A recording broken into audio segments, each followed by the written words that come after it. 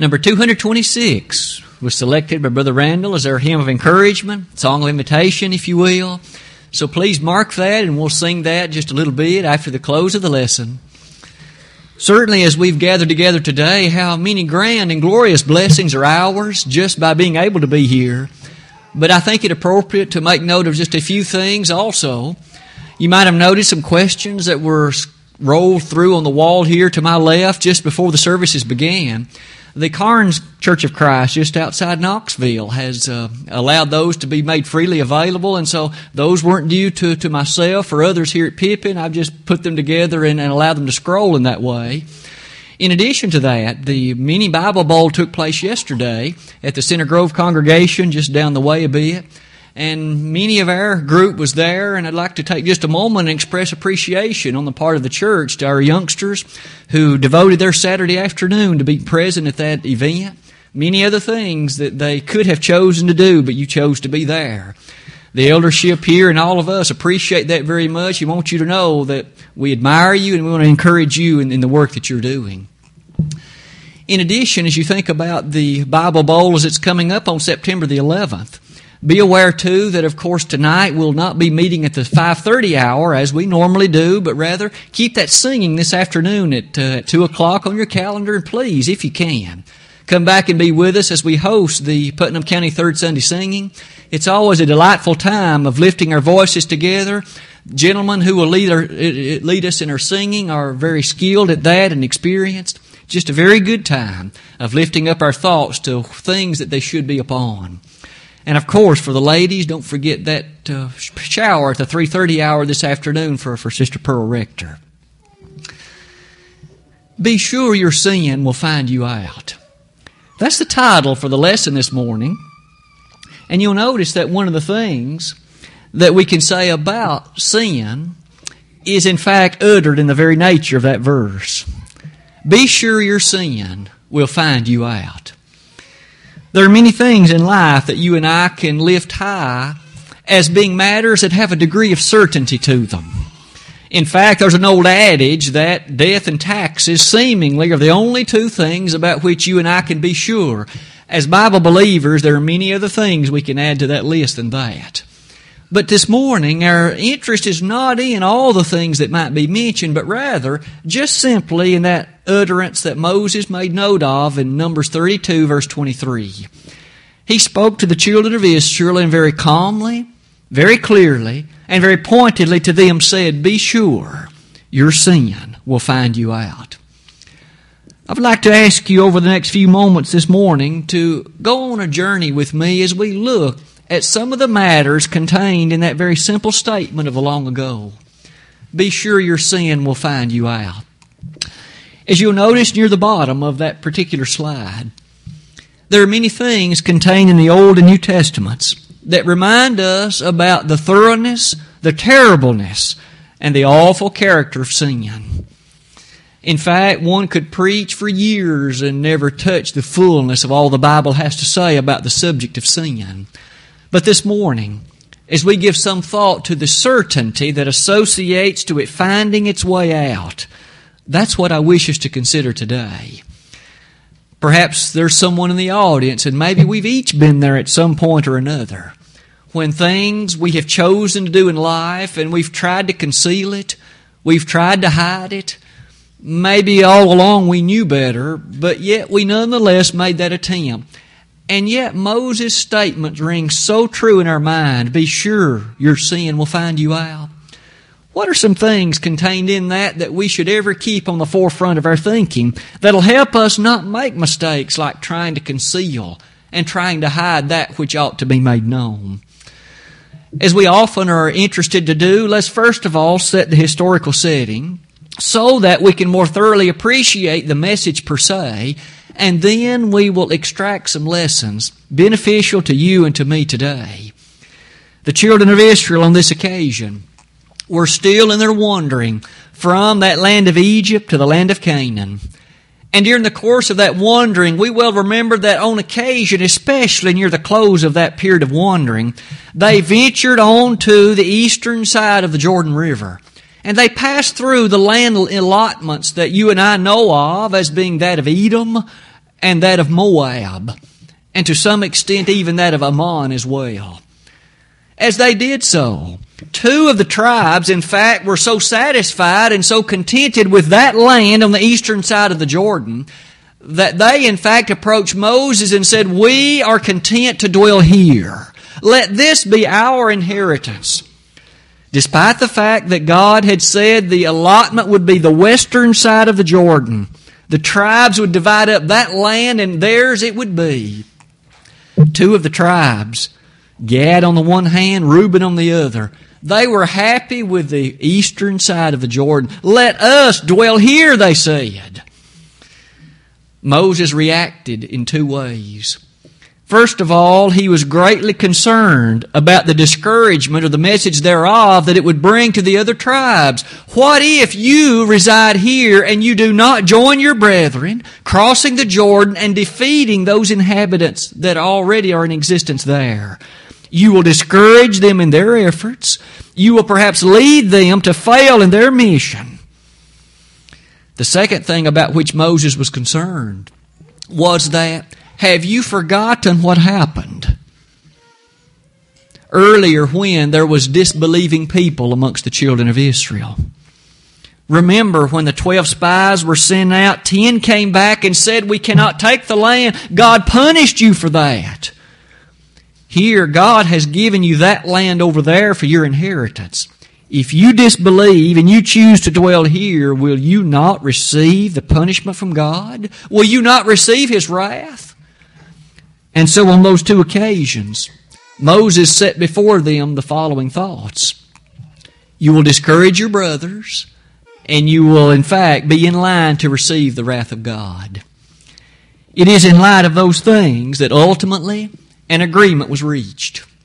The people said, even though this land will be ours, and we will dwell here, and this will be where we will raise our families, we nonetheless will leave our children, our wives, and our flocks here. We will cross the Jordan with the other tribes. We will aid in the defeating of those people, but let it be that we shall return and dwell in this place. Moses ultimately agreed. And that was the plan that was arranged. It satisfied the decrees of God, and it satisfied also the concern of Moses. But one final warning that Moses had for them: be sure your sin will find you out. His warning had behind it all the thoughts of the following: if you go back upon your word, if you do not cross the Jordan and assist your brothers, if you have in mind a thought to come up short of what you have agreed to and what you have promised, be sure, Gad and Reuben, your sin will find you out. May I submit to you that there are many things in that can be of assistance to us today. You can put your name and mine as well in that statement. Be sure your sin and mine will find us out. Let's in fact build a lesson upon that background and do so in the following way. Just as surely as Moses made mention of the character of sin and the terribleness of it, it is true, isn't it, that the Bible description of sin is exceedingly simple in the following definition: whosoever sinneth transgresseth also the law, for sin is the transgression of the law. To note 1 John 3 verse 4. And thus, just as surely as it was for the children of Israel, it remains so for you and for me. Any violation, any transgression of God's will is in fact sin. In the lives of these children of Israel, if they went back on their promise, not crossing the Jordan, not assisting in the habitation of that land of Canaan, they would have been guilty of sin. And Moses reminded them, your sin will find you out. As the Bible describes and discusses sin, it always does so in terms of its nature in an exceedingly dreary and dreadful way. In fact, notice just a few of the things that might be said about it. First, God hates sin. And might it be noted that if our loving and powerful God of heaven hates it, being the being of goodness that He is, that implores us to also develop an extreme hatred toward it. Jesus asserted in John 8:11 to a woman taken in adultery, "Go and sin no more." She was to strive to live from that time forward in such a way that she would not be given to the character of this sinful life that had described her way of living before. Later we notice a number of other things about sin. Isn't it shameful? Oh, how we need to implant in our heart the shamefulness that associates to sin. No matter what Satan may portray before us, and no matter the degree to which it may be seen as a good thing in the short term, it is always shameful. It's disgraceful. It's humiliating before the eyes of God, and it's awful. In Jeremiah 3:25, we lie down in our shame, and our confusion covereth us, for we have sinned against the Lord our God. We and our fathers from our youth even unto this day, and have not obeyed the voice of the Lord our God. Did you note what he began the verse with? We lie down in our shame. How so? We've sinned against God. And when you and I choose to sin, choose to disobey, choose to rebel, choose to, in fact, follow that course of action and thought and deed that is aside from the revelation of God, we are in a shameful predicament indeed. In addition to that matter of shamefulness, you'll notice how destructive sin is. Isn't it true that the Bible lifts high the destructiveness of sin?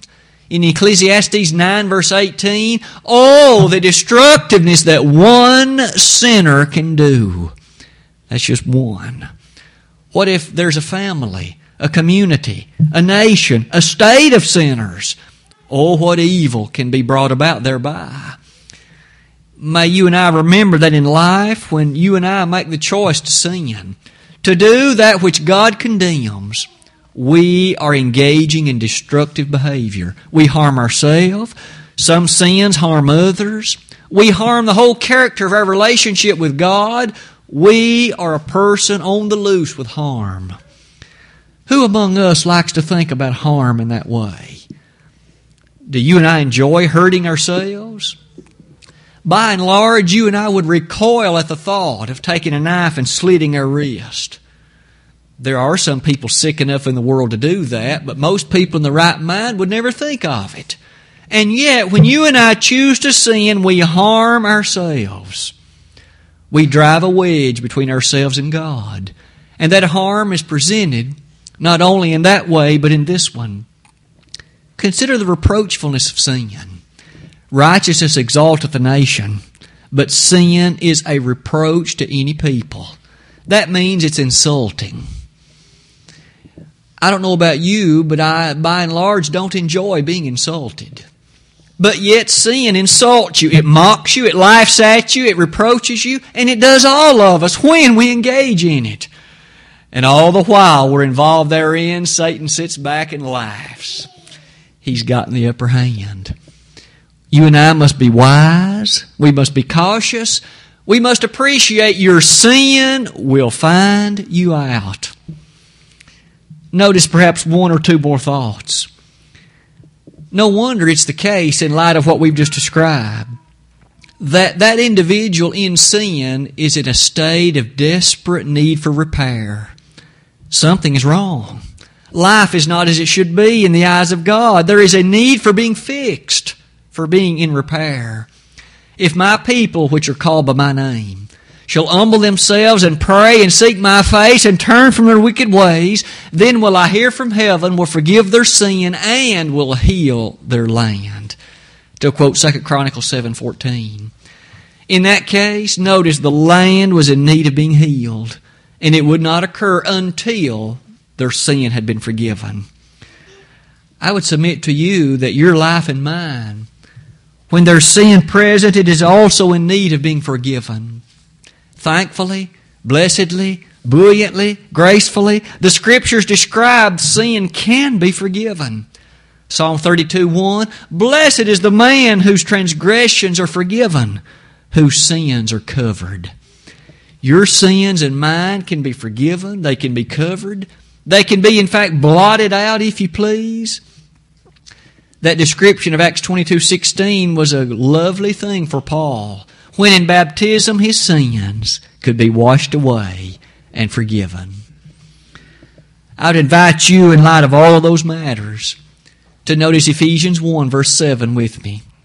In whom we have forgiveness of sin through the blood of Jesus Christ. Thankfully today we have the message of forgiveness. Sin, as awful, as terrible, as ungodly as it is, it can be forgiven. And that leads us to notice this. Suppose it's not. Or suppose one wishes to hide or to conceal it. Sin, in fact, does become known. In the time that we have remaining, let's give some more critical thought to this matter of be sure your sin will find you out.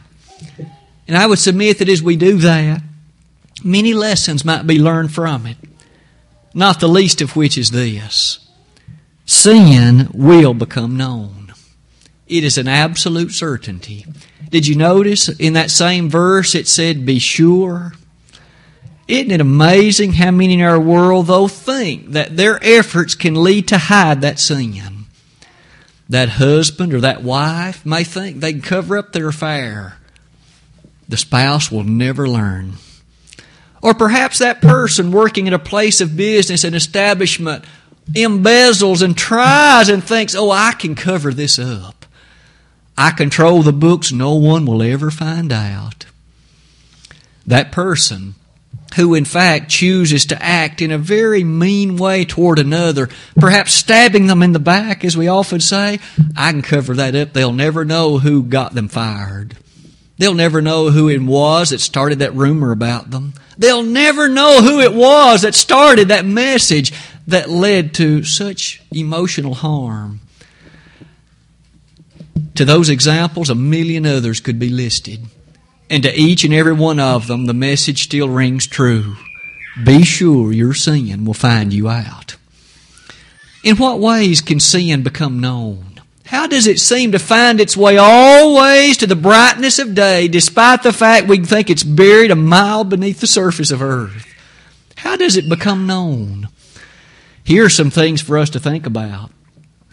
It is true from time to time there are some people that are so bold and brash that they make no attempt to hide their sin. They flaunt it in open. They pursue it in public. They seemingly do not care if others are aware of their sin or not. In 1 Samuel 15, we have an example of an Old Testament character in that regard. Wasn't it true that Saul was told to destroy the Amalekites? He didn't do it. But he pranced right back into the city with all the oxen and all the sheep and all the things bloating about it.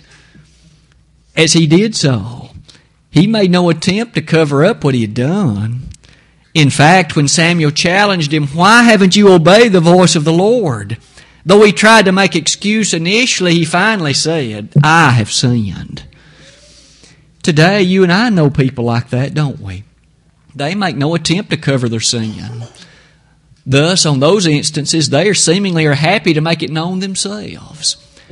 But the larger portion of our lesson this morning is for those people who try to hide it. What about those who do try to conceal their sin? Cover it up so that seemingly others will never learn of it. There are several things to be noted, not the least of which is this one. First of all, there is a compounding effect to sin, isn't there?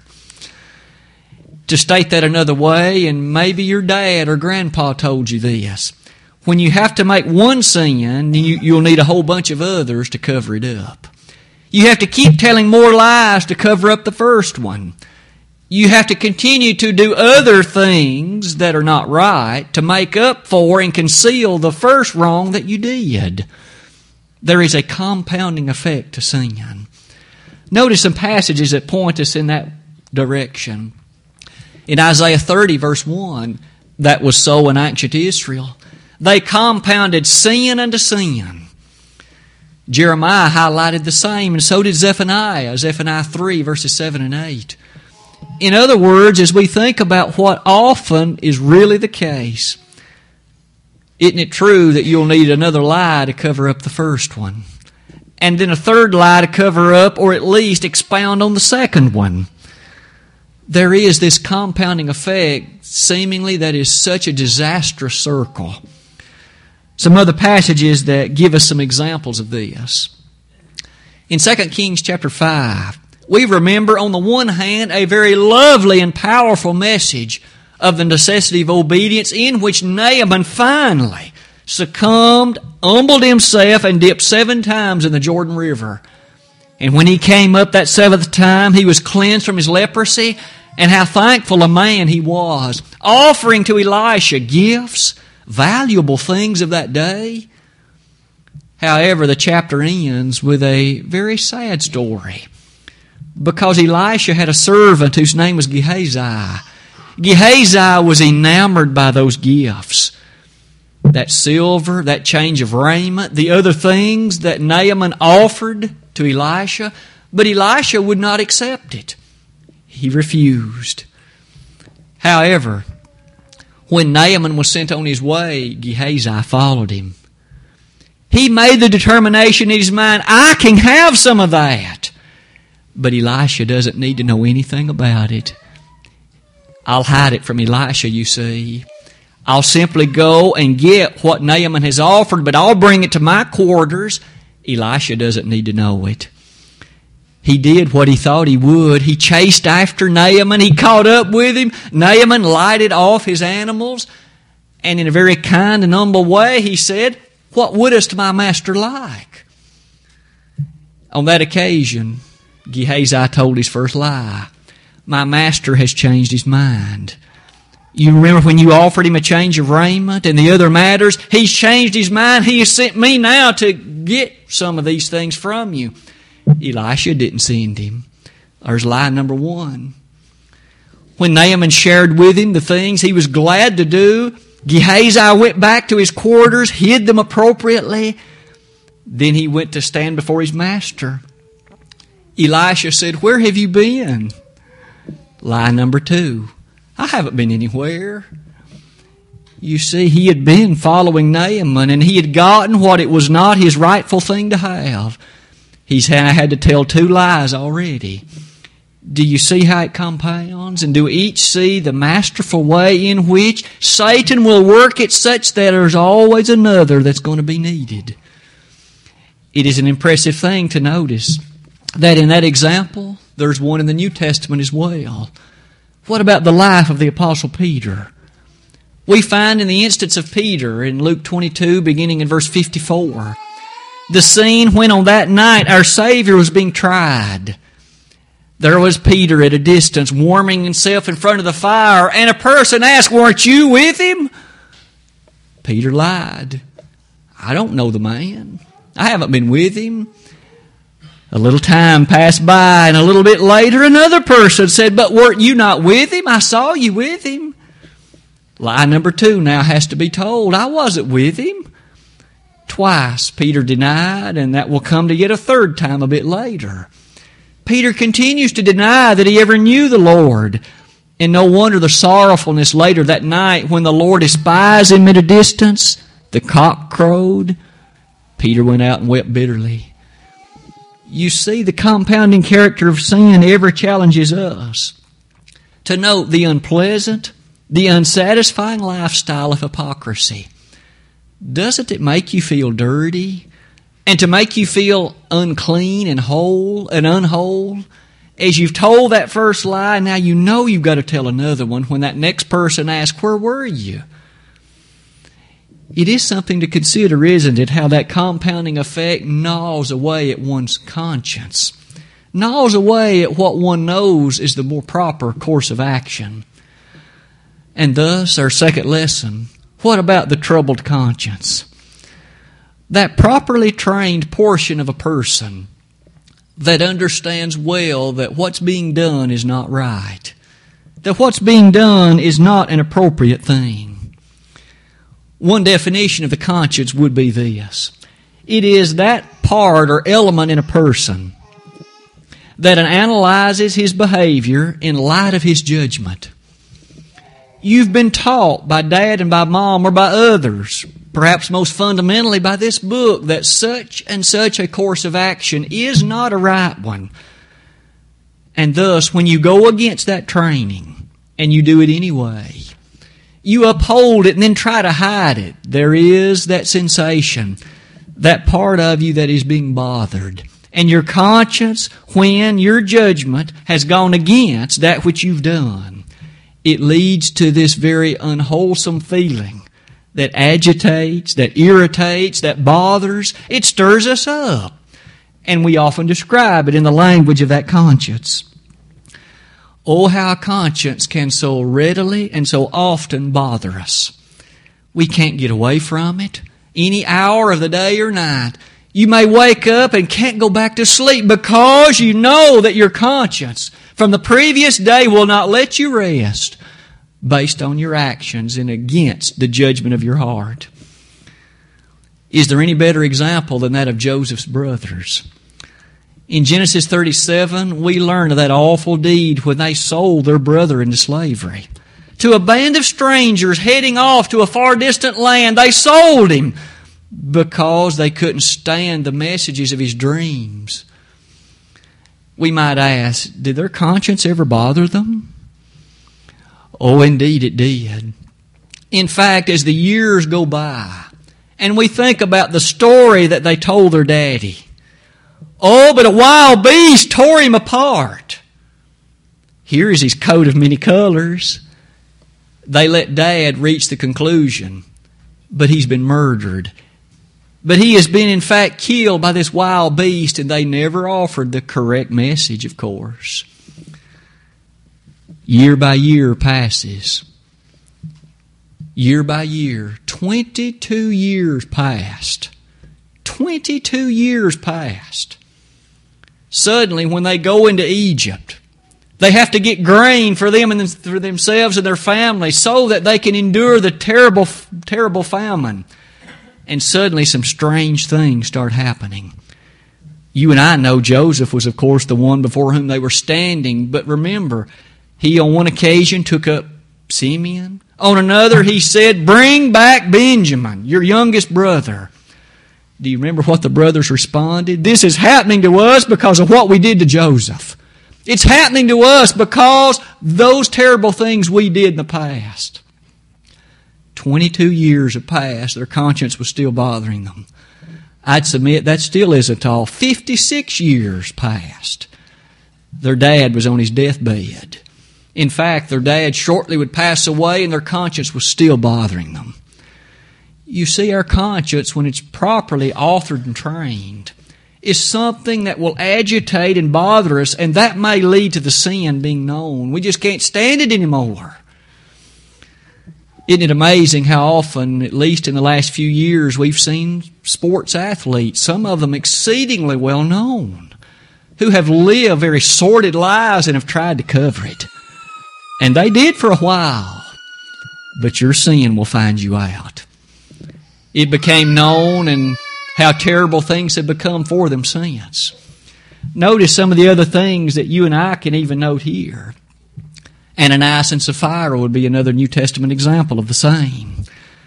Selling a parcel of land, giving part of it to the apostles, but lying about it, holding back the rest, and claiming that they gave it all. They lied. All the while, notice the terribleness that bothered their consciences. There wasn't a very long time span between the death of Ananias and the death of Sapphira, only 3 hours. But it would appear that there was a conscious effort that was a bothersome thing to them. I might ask you to notice, in light of those matters, the events themselves in many cases will reveal the truth. In Galatians 6, verses 7 and 8, we learn this rather pointed and straightforward lesson. Be not deceived, God is not mocked. For whatsoever a man soweth, that shall he also reap. For he that soweth to the Spirit shall of the Spirit reap life everlasting. He that soweth to the flesh, though, shall reap corruption. It is the case that when we sow wild oats, we're going to reap a bad oat crop. We're not going to reap roses from oats. We're not going to reap a nice, pleasant, productive crop. We're going to reap what we sow, friends. That goes for young as well as old alike.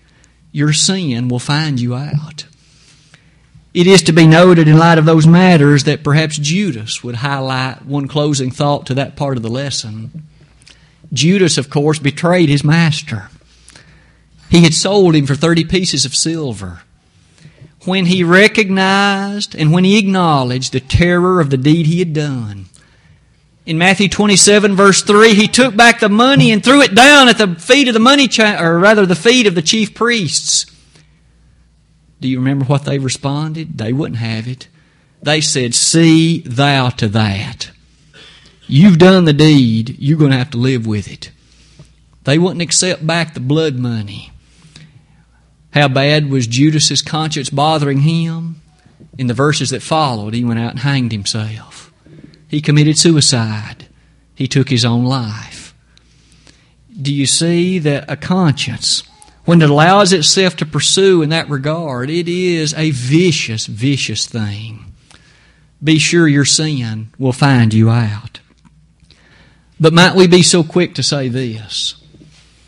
Even if, and notice I said even if, it's not likely that it can happen, but even if a person can conceal their sin in this life, it is a guaranteed thing it will be known at judgment. Be sure your sin will find you out. Just look in passing at a verse or two that points us in that direction. For the wages of sin is death, Romans 6:23. The wages of sin, God knows every sin that you and I have ever committed if they have not been forgiven. It doesn't matter whether we've tried to hide them or not. It doesn't matter whether we have attempted to conceal and cover them or not.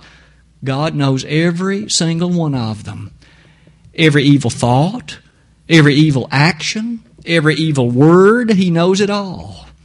And at judgment, when the books are open, friend, it's going to be made known. In Luke 12, verse 2, Jesus forewarned those of His day that your sins will be uncovered. And oh, how often do the New Testament writers lead us in the direction of appreciating what will happen at judgment. In Romans 14:12, so then every one of us must stand before God in judgment. In 2 Corinthians 5, verse 10, for we must all appear before the judgment seat of Christ, that everyone may receive the things done in his body according to that he hath done, whether it be good or whether it be bad. There's one text that sounds very similar to that one. It's nestled in the Old Testament. I'd encourage you to listen to the way it reads, for it highlights one aspect that the New Testament one does not. It's found in the closing two verses of Ecclesiastes chapter 12, and it reads as follows. Let us hear the conclusion of the whole matter. Fear God and keep His commandments, for this is the whole duty of man. For God shall bring every work into judgment with every secret thing, whether it be good or evil. Notice, even things that were hailed as secret, what was thought to be concealed, what was considered to be covered, the inspired Old Testament writer said, God will bring it into judgment. You see, your sin will find you out, and my sin will find me out. We can't hide it, and it's futile to try. The far better course of action is in honesty. Approach the deed we've done and be sorrowful for it, be repentant of it, and attempt to live no longer beneath the terror of that conscience, but to confess it and to make it right. It perhaps should be noted that inasmuch as God knows all things, we read in Hebrews 4:13 the following challenging passage. Neither is there any creature that is not manifest in His sight, but all things are naked and open unto the eyes of Him with whom we have to do. Your life and mine is an open, naked book before the eyes of God. He knows everything. He knows the thoughts of our heart.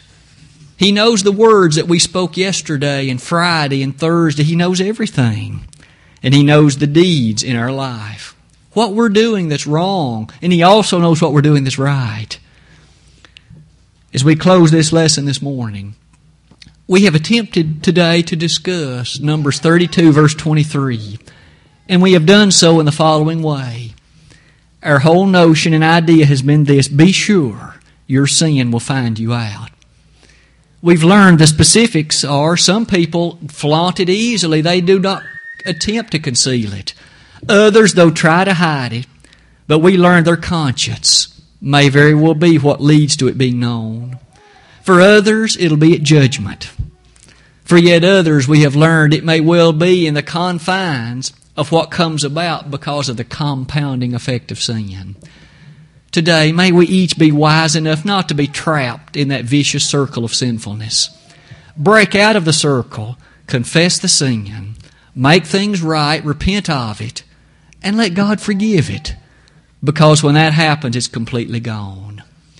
Today, if we could be of assistance to a person as you respond to the gospel call of invitation, it may be you've never become a Christian.